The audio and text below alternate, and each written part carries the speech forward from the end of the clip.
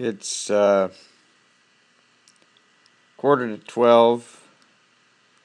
Another long day. Lot going on. Pixels, freelance, the new magazine. So, yes. I thought just tonight I would, I hadn't had a steak in a long time, so I was at the local butcher where they have really nice meat and bought one. And I wasn't it'd been a while since I'd, pan fried one. So I went to look for a recipe. And I found this recipe, and you can Google it. It's called How to Cook a Fucking Steak. And it's easy to find. Just Google that. You'll find it.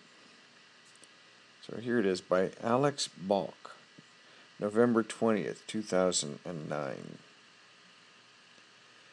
Go to the goddamn grocery and get steak. Yes, the grocery. A little ammonia is not going to kill you, you pussy.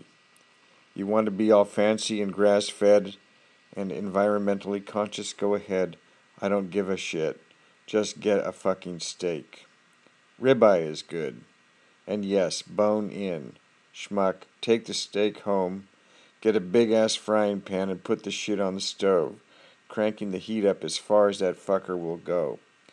Take a shitload of salt. Rock salt, you dumb motherfucker. None of that fine-grained crap here. And toss it around the bottom of the pan. When the pan is hot as all fuck, it should scorch the shit out of your finger if you're stupid enough to touch it.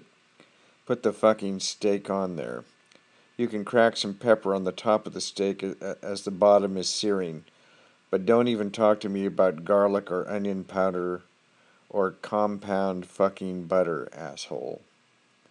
This is steak. All you need is salt and pepper. After a bit, 3 minutes for pink, 5 for cooked good. Flip that shit over and do the same fucking thing you just did with the other side. I.e., sit on your ass and wait for your motherfucking steak to be ready. You useless ass bag. When you're done, sling that shit on a plate. Behringer's 1996 Cabernet Sauvignon Napa Valley Private Reserve makes an absolutely delightful accompaniment, particularly if you've taken care to let it breathe a bit before quaffing. Also, make some fucking potatoes, because that's what you eat with a fucking steak. God, sometimes I just want to smack the shit out of you.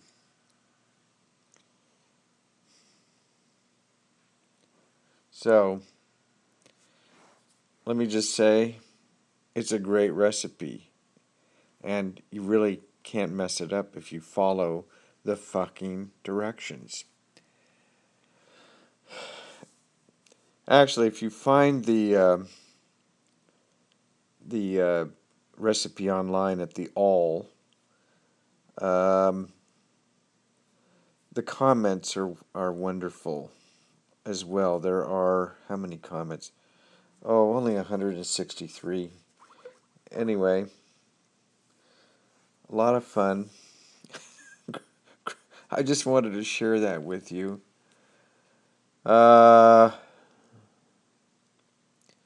So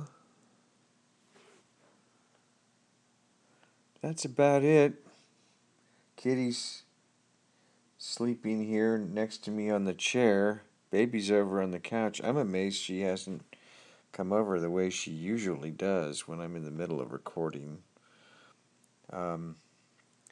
So I'm going to close early tonight. I'm not down to the last few seconds. This is Knox over and out. And they didn't mention two things in that recipe. Now that I think about it, you should let a steak sit for about 5 minutes before you eat it, and also eat some green vegetables with that steak and potatoes. Absolutely. Okay, Knox over and out.